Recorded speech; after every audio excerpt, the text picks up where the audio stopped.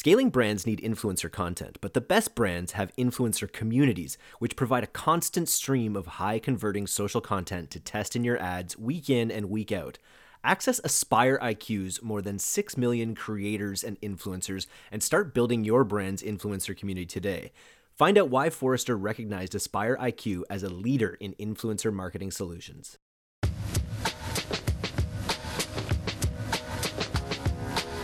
There's never been a better time to be a direct-to-consumer business. Join us as we uncover the strategies and scaling secrets of the world's most disruptive brands and agencies. This is DTC Podcast.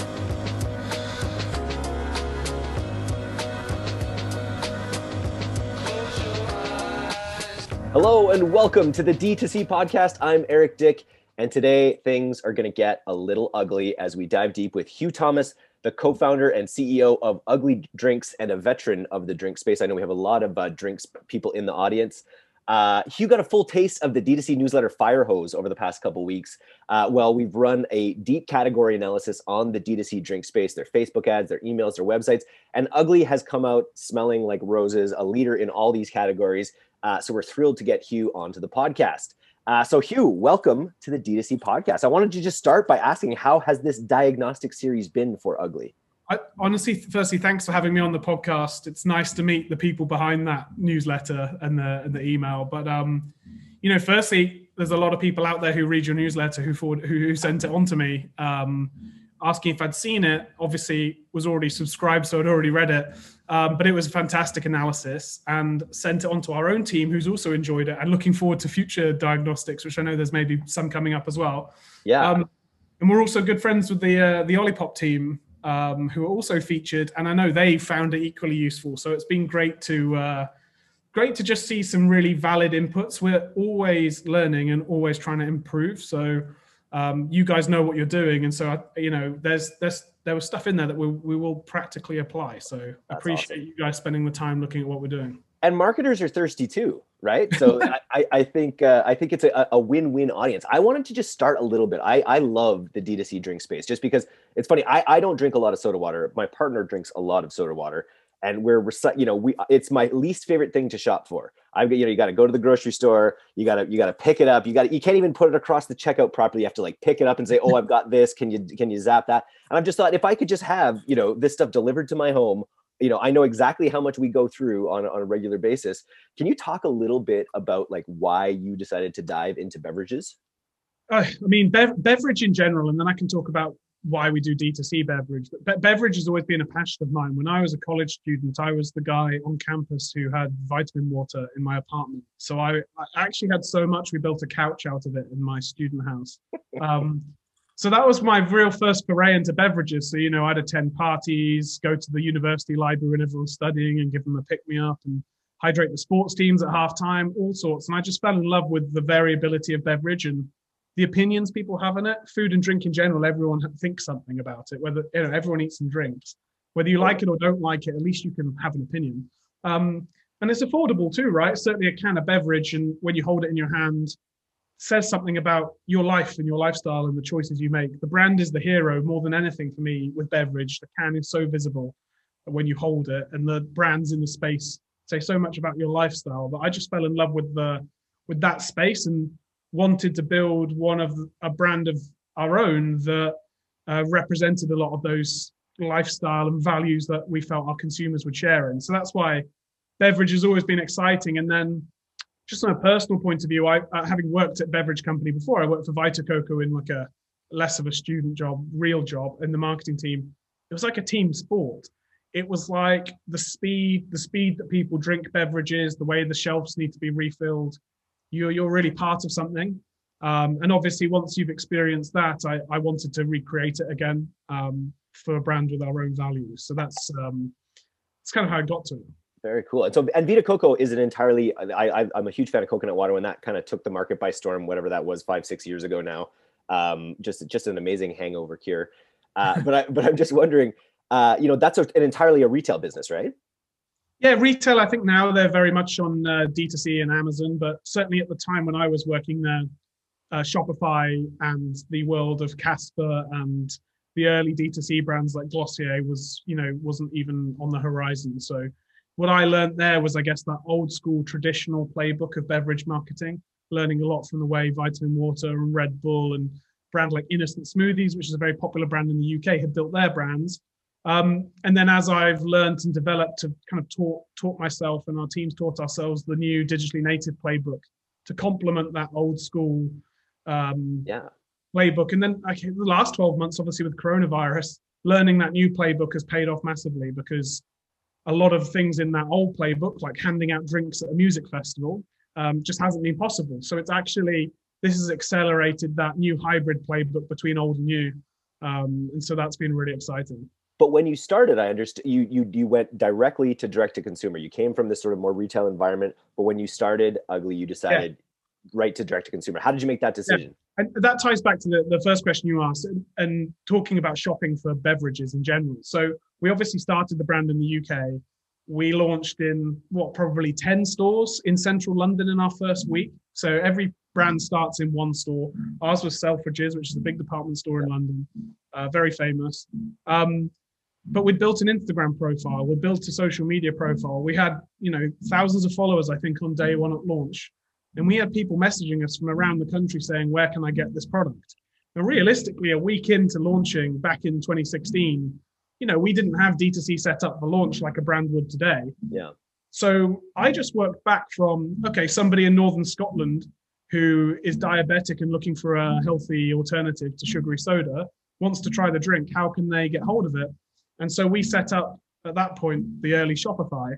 And then as we scaled it, we began to realize, more and more people are finding us online, buying us online. And we mapped, I think in the first 6 months, we mapped the orders in the UK. And there's a famous map of pubs in the UK. And it's basically the whole map covered in Google Maps pins. And it was kind of like that. It was like, wow, we've sold products in Wales and Northern Ireland and Scotland and South.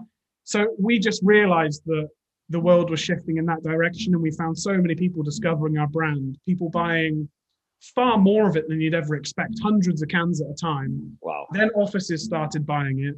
And then we added in subscription.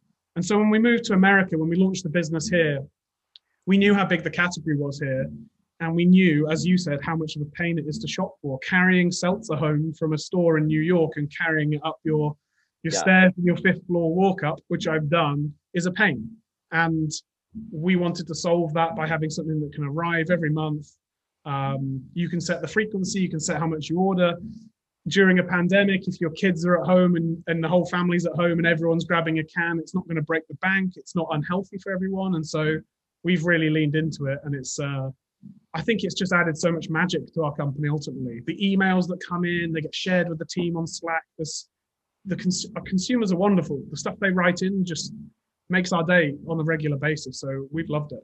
And I imagine that happens because of you give as good as you get in this space, right? And you guys give a lot. Your brand tone is amazing. The design of your brand is, something that totally stands out on a store shelf or in your cupboard or whatever. So really kudos to you on the overall design. Can you talk a little bit about how you decide? Tell me what ugly means first of all, and also tell me how you decided to go with the brand as you built it. That's a great shout. And ultimately, just touching on what you just said, the brand is every output from our company, right? It's every email that's sent, it's every customer service interaction, it's every tweet, every Instagram post. It's also the can, it's also the packaging and the website. So really, when we started the brand, it was coming back from that core ethos and the mission and the purpose and what we stand for before you start designing the graphics. Quite often, I think people start with the can and then work out everything else. But that is not the way to build a real brand with authenticity, because even the people we hire have to fit into that brand ethos and the shared values we have. But really, Ugly was the result of, frustration with the carbonated soft drinks industry, sugary sweetened soda. In the US, it's almost $100 billion category. It's 100 million pre-diabetic Americans. Yeah. In the UK, 60% of people are overweight.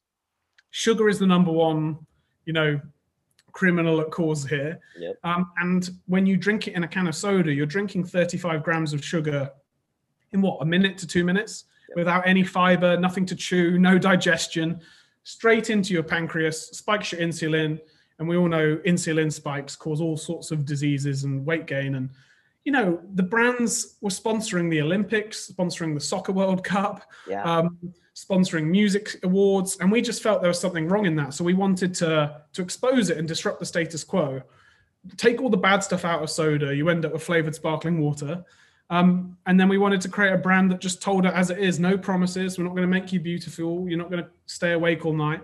And then at the same time, you had the former president of this country inventing the phrase fake news and alternative facts. And we felt there was a big similarity between, the younger generation wanting to know what the truth was in the media, like what do you believe anymore? Yeah. And food and beverage, when big brands are telling you all sorts of things about their products. And so we decided to tell the truth. And there was a line in George Orwell's book, 1984, which is, in a time of universal deceit, telling the truth is a revolutionary act. So 1984 was top of the charts for the winter when we were designing the brand. And we said, cool, our revolution is going to be telling the truth. We're going to tell the ugly truth. And that's how we came to the name Ugly. And then we decided to bring it to life with this really visual, vibrant, fun brand. So we use cartoons. You won't see my ugly mug on the website. It's like a cartoon world. We're for everyone. We have a diverse set of characters of all genders, all backgrounds. We just wanted to democratize sparkling water for a post-soda generation, ultimately, either young people who've never drunk soda or people who are trying to move away from it. And so that's where it all came from. And it has that rebellious attitude and authenticity of being a group of young people who wanted to create a product for ourselves, ultimately. I like it. And and there really is, like, I watched a documentary one time about the history of Coca-Cola in South America, speaking of Orwell, and just how much of a grip that sort of category has had on the world for so long, and how detrimental it is, as you described, potentially. So that it's cool to have a brand that makes that you're saying something, right? You're sort of drawing a line in the sand a little bit, and you're saying you're with us or not, kind of thing. Of course, and we've added to it too. We wanted not just to take on that obvious ugly truth as a beverage, but also other ugly truths too. So one of the ones we identified as a team early on was gender inequality. We have a very, very strong female leadership at Ugly, strong female leadership in my life, and I didn't feel like that was something that was fair, certainly within our industry. And so we identified a charity partner, Girl Up, which is the United Nations Foundation charity. We donate money from every can sold to Girl Up to tackle the ugly truth of gender inequality. Money from that supports girls both domestically in the UK and the US, but also girls in the third world in places where it's extremely hard to be a girl, even though it's hard everywhere. And then recently, when we launched our plain water product, we have Still and Sparkling, we decided to tackle the ugly truth of plastic pollution in the oceans. Some of the soda companies are the world's biggest plastic polluters. And so we donate money from every can sold of that to Oceanic Global, which is a charity partner of ours who work in that space. And so we're trying to do more than just be a beverage company that sits here and takes profits. Our team picked these causes. Our team is passionate about them, and therefore our community has been passionate about it as well. I love it. Yeah, a brand with something to say. I know, you mentioned earlier about this idea of fake news or not knowing quite who to believe. And I noticed this theme on your website even, and I wanted to use this as a springboard and to talk about your brand voice a little bit. What do you have on your website where you have some social proof? Like, what do the blue checks have to say? Which is such an interesting, like, that's such a blue check now, though. Ironically, I think. Yeah, that's right. Got one. Oh, that's hilarious. But that's such a cultural reference that's going to speak exactly to your audience. Yes, no, totally. And, we've seen the brand really resonate with the younger demographic that is maybe tired of what they've been told. And turning around the can of a drink and realizing what's in it. And we decided to strip it back and almost say, hey, look, whoever you are, whatever you believe, whatever your background, this drink is what it says it is. It's delicious flavored sparkling water, no BS, no calories. You like it. Like, people already, there's such a huge percentage of people, I think, who really, this is their chosen way to hydrate, right? It's such an amazing market, really. No, it's amazing. And you can realistically drink 6 to 8 cans a day of Ugly, without worrying too much and having too much guilt, but also without breaking the bank. And I think we wanted to really democratize it, both with the branding, the tone of voice, which we just referenced, but also the price point and its accessibility. Health shouldn't be expensive. What is the price point? Just so I understand. So for an 8-pack of Ugly in the US, it will be between $3.99 and $4.99 in retailers. So, about 50 cents a can. We're in Yeah. line with big soda brands and other big sparkling water brands. Slightly more expensive online as we have a bit more admin in, logistics and shipping. But really, we're always working on making the prices accessible to consumers as possible, because if you're stood at the shelf and you're going, should I pick sparkling water or should I pick soda? We want to make that as an easy decision as possible, and kind of really build something that everyone in this country can have access to, and everyone back in the UK as well. Love it. Okay, so you're so just a little bit further on your brand voice. Is this something you guys have outsourced? Is this something that you work as a team? Is it your voice? Is it where does the brand voice actually come from when the rubber meets the road? Who writes it? It's a really good question. I think firstly, like, the attention to detail from our internal team on this is exhausting. Like, we spend a lot of time making sure we get it right and really think about it. So we have spent a lot of time over time really making sure that people we work with are trained about what we stand for. People who join our business either have that tone of voice already or share our ability to learn it. And then we work with partners in the same way. We spend a lot of time training them on where we come from. They've helped us shape it, some of them. So some of our agency partners on the creative side and web development side have helped us, add to it. But to answer your question, it's truly authentic. And it's one of the reasons it's really hard to copy our brand, is because this is how I would write. This is how, when we founded the business, the very first emails and the very first deck we did was written. Because this comes from the soul. It's authentic. There isn't some sort of MBA generation course through a D2C playbook. What's a consumer going to like? It's actually, no, this is what we like. This is what we're passionate about, and we want to share this. And therefore, we're going to call ourselves ugly. We're going to look like this and sound like this. And if people like it, great. If they don't, then cool. Like, that's what we're going for. We'd rather have 50 people love it and 50 people hate it than 100 people feel lukewarm about it. Yeah. The only way to achieve that is just being real and authentic, because you can't be copied that way. I love it. One of the things, just noticing your brand, it has such a nostalgic feel. It's such a simplified web experience, I find, and it has this really sort of nostalgic experience for it. And I think part of that is the way that you guys do limited edition variations on your flavors. Can you talk a little bit about that decision and how it works out? Yeah, so just to overview it, if you haven't seen it, if you sign up to our newsletter, you'll get a sneak peek early before the rest of the world on what our next month's flavor is going to be. And we asked our consumers what they wanted, and we had all sorts of crazy flavors, but some of them were things that we'd never seen in the sparkling water space. So we decided to launch them. We did a cherry cola, we did a Dr. Ugly flavor, fruit punch, we did a marshmallow. Around fall, we did a pumpkin spice flavored sparkling water. And we do a limited batch.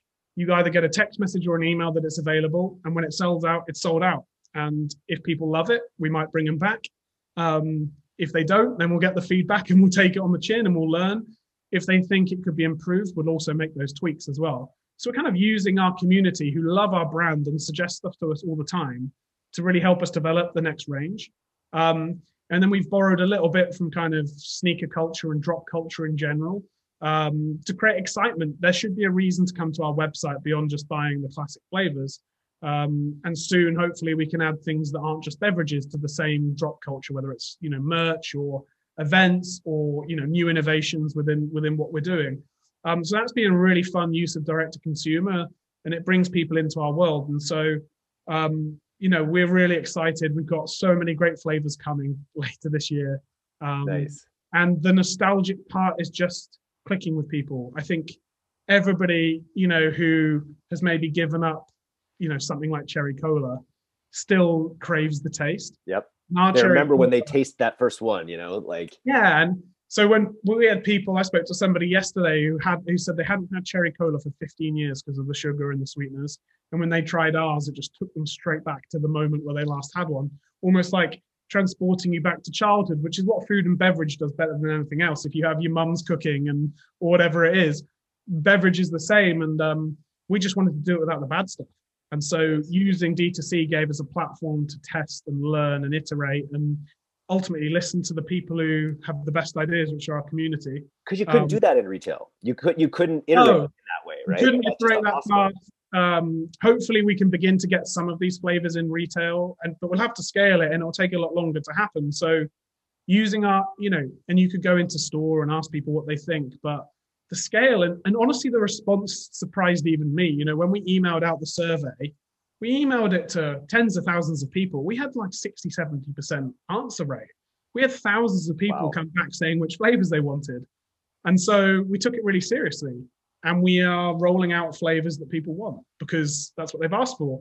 We're also listening if they said they didn't like it. Yeah. And we're taking that forward as well. But from my point of view as a entrepreneur, it's just amazing to see people really lean into a brand that's listening to them. A lot of beverage brands are from big companies, but we've set ourselves up to continue, and we decided to double down on it. So we've got I have the next batch here. I'll keep them secret because I don't want to spoil it for anyone. It's such a neat idea. They're in my apartment. Because it's soda water and it's this flavor. And it's that's really all it is. And when you can democratize it, as you're saying, and get this feedback from your audience about what of these flavors they would like to see, do you get any weird suggestions? Oh, there's all sorts of weird suggestions, and trust me, some of them are from me as well. Yeah, I think I briefed in pizza last month, but nice. Sounds like that might malt vinegar. I'm waiting for the malt vinegar one. Malt vinegar, yeah. But like we've tried a bunch. We've tried a bunch of the ones that really stretch it. We really want to push the boundaries, and the list is long. We probably have 20 to 30 lined up ready to go, some of which are bonkers ideas from our consumers, some of which are bonkers ideas from our own team, and some of which are just classics that people will go, makes so much sense. It's like that Harry Potter, not that this will be that way, but it's the Harry Potter jelly beans, right? Where you can buy the taste. And I never want to eat a vomit flavored jelly bean ever again, but I did. I definitely ate it. I don't know if that flavor might not be in that next 30. The vomit is ugly, but no. You're totally right. And like, we need to have, I'm ultimately a big kid, basically. I love Willy Wonka. I love that Harry Potter, certainly the food and beverage shops and all those concepts. That's what it should be like, experiencing food and drink. You should feel like a kid again. We should have golden tickets in our cases. Yeah. That's what's magic. And so many brands now take health so seriously. Why can't health be like that? Why can't it be like buying jelly beans or, why does it have to be so serious and about going to the yoga studio and eating kale? Like, why can't you just grab a can and like make a very easy switch? Like, there's 35 to 40 grams of sugar in a can of soda. If you put that in a bowl with a spoon, people wouldn't even make it one spoonful in. No, it'd be 8 to 10 spoonfuls. Yeah. And if you can make that choice again and again in your life by this is something that was brought up on our very first podcast, actually, by our CEO, who is a soda fiend. And he was saying, if you can just make that decision, just to cut that out and cut this in, and the change it can make on your health is amazing. You can cut 500, 600 calories a day without even noticing it. And, I'm very passionate about all of that stuff. I don't think consumers are making these choices knowingly. And I think once they can find access to these products, and why the internet is so powerful for us, because people can find us, again, anywhere in the US right now, it's just such a nice change for people. And so I'm really hoping we can make a difference to people's lives in that, and actually make people feel healthier. You mentioned SMS, and SMS is one of those technologies that is just so inordinately powerful compared to maybe traditional channels. I noticed you take either your SMS or your email, and then you also just mentioned, when you have these drops, these limited edition things, that gives you the perfect reason to send someone an SMS. Yeah. Because you want SMS to be reserved for more those more special transactions. I was wondering, how has your SMS program been compared to your email? How do you see a SMS? No, you've really hit the nail on the head there, and we're still learning and testing, right? I think it's still very new. It's new for consumers. I think it's been around a while for brands. I still think, personally, I'm still getting used to having 5 or 6 brands text me a week. It's about the only people who do text me. It's usually 10% off something. No one else wants to get hold of me. You're beginning to learn. We're learning from other brands. And I think every category is different. Every type of product's different. You've got to have reasons to talk to people. And you've got to do it in an authentic way. For Ugly, we kind of write in a text message style. We write casually. Yep. We're not like totally text message style. It's not like lol, smiley face, later. It's not like that bad. But it is casual. It's like a friend texting you saying, hey, look, this is live. Do you want it or not? Sort of thing. And we make it very easy for people to cancel if they are feeling it's invasive, and everybody has to protect their mental health. And the phone is like such a big part of mental health. So we're trying to be respectful, understand its uses, its best cases. Where we are finding really great success is when we make it special and people get secret codes, secret access, early access. There's a reason to sign up, and it's fun. Yep. We try not to obliterate your phone with 10% off messages.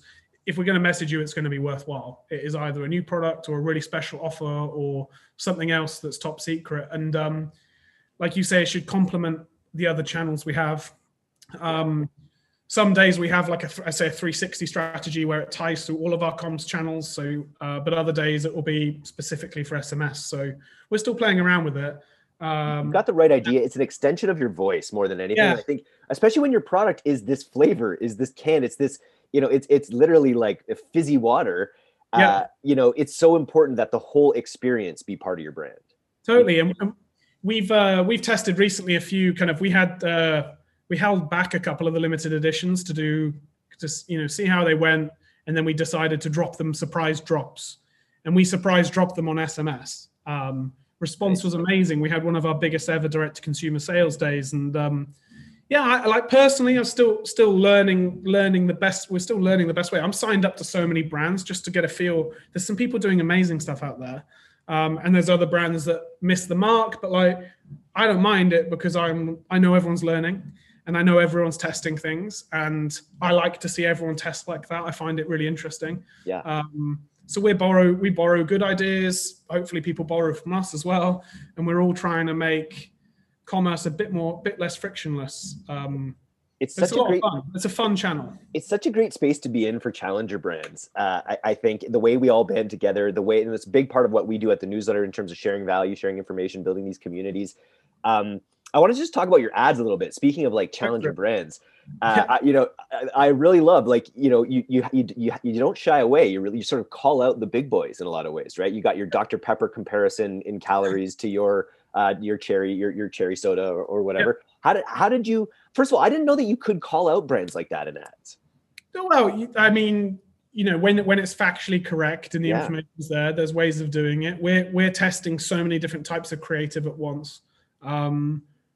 We want people to really understand the comparison of what they're eating and drinking. So we've decided to test some of those and hopefully giving consumers the information, the facts, and some surprising facts on sugar content in particular, which is what we want to highlight. Because you can get the same caffeine and energy on our energy product as you can out of a big name energy drink brand. Yeah. So we've done comparisons and we are, as you say, we are a challenger brand. We're David versus Goliath. We are David, in case you're wondering. And Goliath's not going to like everything we do. And if we're not pushing the boundaries, then I don't think we're trying hard enough. So, we'll get our hands slapped occasionally. But if we're not getting our hands slapped, then we're not prodding the beast enough. And I love it. We want people to drink healthier. Simple. Yep. That's it. And to make a choice. Your brand sort of forces you to make a bit of a choice, right? In everything you do, it's like you're either with us or you're not as much. Big brands had it their own way for 100 years. They dominated. Cash meant you could dominate all the ad channels. The internet has democratized things. It's meant that we can speak one-to-one using Facebook or other ad channels to consumers, to people who've maybe never considered that there's something healthier out there. They've been told for 50 years that this is okay. Everyone in the adverts is smiling. Everyone's having a great time when they're drinking it. But that's why the internet's so good. And I know countless other brands, not only in beverage, but outside of beverage, with food and beverage products, are running these comparison ads for exactly that reason, because there's healthier choices out there. People just don't know about them. And as a small company, we can't afford to run a 1-minute commercial on the Super Bowl. So we have to find other ways of getting there. Nice. I want to just chat about your marketing team a little bit. You're CEO. How big is your, what does your marketing team consist of? So we're very lean. So our marketing team is 2 people, myself and Orla, who runs our direct to consumer and brand with me. She's worked with me from the beginning of the company. So she's actually a better version. She knows everything about the company. And then we have some amazing partners, and we've been very careful about working with people who are experts in their fields, whether it's email, whether it's, point of sale design, graphic design, website design. We want to work with great people and work in a really, smart digital way. And we've found that by bringing in great third parties and really training them and really getting close and trying to keep the approval process within Ugly very short and narrow, like Orla has a lot of autonomy. I trust her 100% with everything. It means we can turn stuff around really quickly. Now, we will need to scale. We need to add marketeers to our team this year. But I think, the days of maybe having a 20, 30 person marketing team, I don't know, I probably stand there in 2 years' time with 50 people in a marketing department and everyone can point fingers at me. But we're trying to be really smart, trying to bring in trusted partners who can really add value, and then hire people internally who can, spin a lot of plates and specialize and really help us scale. So, yeah, it's a small team. You spoke to something. 2 countries as well. Yeah, that's true. UK and the US. You spoke about the deep integration that you have with your partners. That's something that we always strive for at Pilot House. And it's not one of those like, here, package up the work and there it is. It's this ongoing sort of deep communication that's sort of required. And we're not going to, we will succeed when the brand understands that as well, because the brand has to be feeding all of that stuff. All the best work, whether it's design or other work, comes from that synergy and that relationship between agency and client. And having been a brand side and briefed in agencies multiple times, when there's the wrong power dynamic, it never works. And so you need to be on a level and you need to collaborate. And the client needs to push the agency and the agency needs to push the client to places that neither might have found that they wanted to go. And it does lead to awkward moments. And it also leads to uncomfortable moments as well, which is why I started, we always sleep on work, right? We'll try not to feedback live in the moment, unless it's very obvious. But if we're presented new packaging or presented new creative, we won't say love it or hate it straight away in the meeting. We'll always say we'll take a time, and it means we always come back and it's like, oh wow, the agency really stretched just there, and there's actually 5 or 6 great things, even though maybe the whole thing didn't work. There's some great things in there that we might not have seen in that emotion. So try and strip emotion out of it and have a relationship where people push each other. And then the other thing is we bring people into our world. So Slack is a great tool for us. Some of our partners are in the Slack channels, they're part of the team. Sure.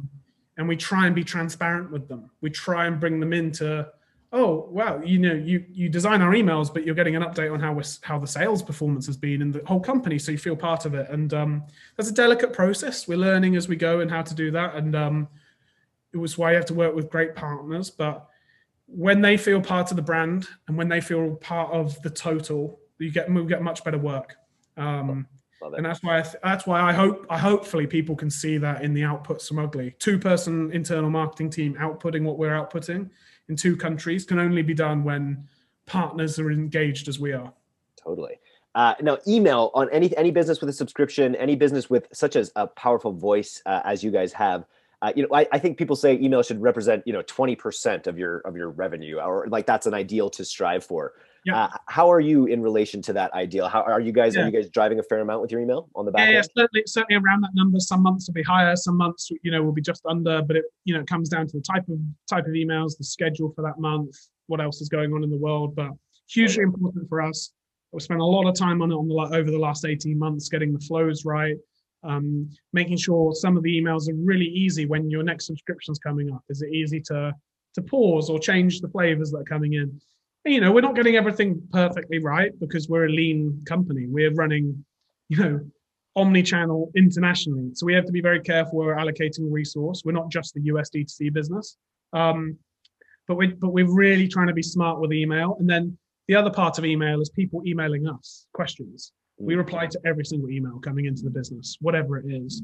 And we reply in a human way. And there's so many magical things that have come through that. So there's our outbounding, there's the flows, there's, your next subscription's coming.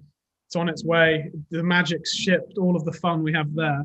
But then really thinking from the customer's point of view, they got to hear back from us within 12, 24 hours. They have, we've got to fix the issues. We've got to really make sure they feel like when they get an email from us that it's 2-way. And I think that's been a big thing for us as well. But yeah, vitally important, playing around with creative, we're always testing different things, different ideas. We did St. Patrick's Day email today with a spin the wheel component in it, which was a lot of fun. I'm yet to see how that's performed, but sometimes just do it because it's cool, right? So yeah, we're having fun, and Orla, who runs that, does an amazing job of coordinating the time zones and different creators for the different markets, and we have some really good third-party providers on that as well. I wanted to ask a little bit about that because we've recently taken on a pretty large UK client. And one of their, real, they don't want to see, it was funny that they're like, we don't want to see airy North American kitchens, bright American kitchens. You know what I mean? They want to see dingy. They want to see, it's going to be raining outside. 200-year-old homes, etc. On the UK. I'm wondering, do you put a lot of thought into marketing to the US and the UK differently, or is it sort of with your brand all the same? Yeah, 100%. Like, I think that's one of the things that we get really right is the brand consistency globally. There's two websites, right? If you're in the US, you see one. If you're in the UK, you see another. The language, even the word flavor, right, is spelled different. Of course. We have all the spellings correct. Tone of voice, certain words are not recognized in both countries. Trash, garbage, recycling, all these words. And we really think it through. We have 2 social media channels. We reply in both markets. We send to influencers in both markets. We have slightly different flavors and can sizes and retailers in both markets. So our team has to be really plugged in. And that's why having a remote team in multiple time zones works really well for us. So our D2C team sits in the UK, but but we also have knowledge of the US, and vice versa. We have people in the US who work on the UK, and we just consistently hammer away at the consistency part. But the word I always got taught is glocal, be globally local. And the best brands do that. The best food and beverage brands understand cultural nuance, but it feels the same whether you get off the plane in London or get off the plane in New York. And that's what the best brands do. And I think it just takes discipline and having a global mindset, which I think one of the things from my point of view is when you're in London, it feels like the center of the world. And then you're in New York and it feels like the center of the world. Then you're in LA and it feels like, you have to be aware of what's going on. And that's just America and the UK, right? If you're in Tokyo, totally different. If you're in, Rio de Janeiro, Beijing, totally different. And so, yes, we're in the UK and the US right now, but we always want to be thinking bigger. And as you said there, Mexico, highest consumption per capita of soda, Coca-Cola products in the world. Yeah. That's another market where we need to translate the brand if we ever launched there. So we're always conscious of it. Very cool. Here's a question we always like to ask towards the end, which is if we were to be able to bequeath a $50,000 grant to your business right now, where would you inject that to see the most growth over 2020? Private jet. No. Yeah. Yeah, we definitely need a jet. No. What would we do? I think it's a great question. I think influencer and particularly TikTok is where we right now are feeling the most excitement and where we push the most. I think we could spend 50,000 in lots of interesting ways for the record, but we've grown 10,000 followers on TikTok in the last 4 weeks. Wow. Without really spending any money. So I would really lean into that space. I think there's a lot of arbitrage there. Our brand seems to resonate. There aren't that many beverage brands doing much in the space, and we're young and fresh, and it feels like that. And so I just think it's super exciting. So I would lean into that. Yeah, I would lean into that. If there's any money left from the private jet, of course. But of course, yes. That's probably like 10 minutes on a private jet. Anyways. That's about 10 minutes on a private jet. But yeah, I think micro influencers, TikTok influencers, content creation is a really exciting, fueling the content creation. TikTok's been really exciting for us recently, I think. And then we layer that through everything else. But we're pretty good. We're pretty strong in the other areas. And I think that's where I'd like to test more things. I love it. Content's the way to go. I'm blanking on YouTube's new channel that they've just launched, but apparently it is just providing incredible views. Yeah, I did read about that the other day. Podcast too is something that's really interesting as well, right? I think we'd really love to test some of those things. But as I say, TikTok just, the same way we felt a pull when we did the limited editions, we're feeling a pull on TikTok right now. So I would just lean into that and let the team go crazy with that sort of budget. Or just get featured over and over by marketing newsletters. And, Let's just get No, I would just obviously speak to Pilot House. Yeah, that's right. And book out the next 12 months of newsletters. Yeah. I love it. Perfect. Well, I want to thank you so much for coming on the D2C podcast today. This is super interesting. If people want to try Ugly, where do they go? So you can, if you go to uglydrinks.com, if you're in the UK or the US, and check out and use my code UglyHugh. I didn't tell you that. Don't tell my marketing team I told you that. This is a nice discount. You can get an Ugly delivered to your door anywhere in the UK and the US. Nice. Or you can find us in retailers. They're listed on the website. If you want to get hold of the brand, Ugly Drinks on Twitter, Instagram, you can find me. I'm Ugly Hugh. I'll try and respond to anyone that is interested in starting a drinks company, because we had a lot of help starting out or launching in America or vice versa, launching in the UK. I'll always try and reply to people. So hopefully this is interesting. That's I really awesome. appreciate you guys having us on. What's your favorite flavor? Oh, that's like saying who's your favorite child? But everyone has one, right? Yeah. I don't know. We've got some flavors launching next Tuesday that I won't say, but if you follow us, sign up to newsletter and SMS there, quick plug at the end. Nice. You will find out about them first, but they are some of our limited editions coming back as unlimited editions. And I annihilated a case of one of the flavors yesterday. So nice. That would be my current favorite. But I could imagine a mystery pack would be a good idea at some point, especially once you get all these interesting novelty flavors, like that fun experience. Yeah. Oh, we've got so many exciting ideas. I don't even think we've scraped the surface of how much fun this can be over the next few years. And so if anyone does have ideas like that, I will write down mystery pack in 2 minutes. Nice. But we would, we just want it to be fun, right? There should be a bit of mystery when it arrives, or a bit of magic. So anything like that, we're all ears. I love it. Well, we will be following your journey, and I'm sure we'll pick back up with you next year for another annual review of your progress. And when I've got 50 marketers in the team and totally contradicted myself from this podcast. But that's great. And I'm really looking forward to it. I'll take back that 50K too. Yes. Right. Hugh, thank you, man. Good to see you. Peace.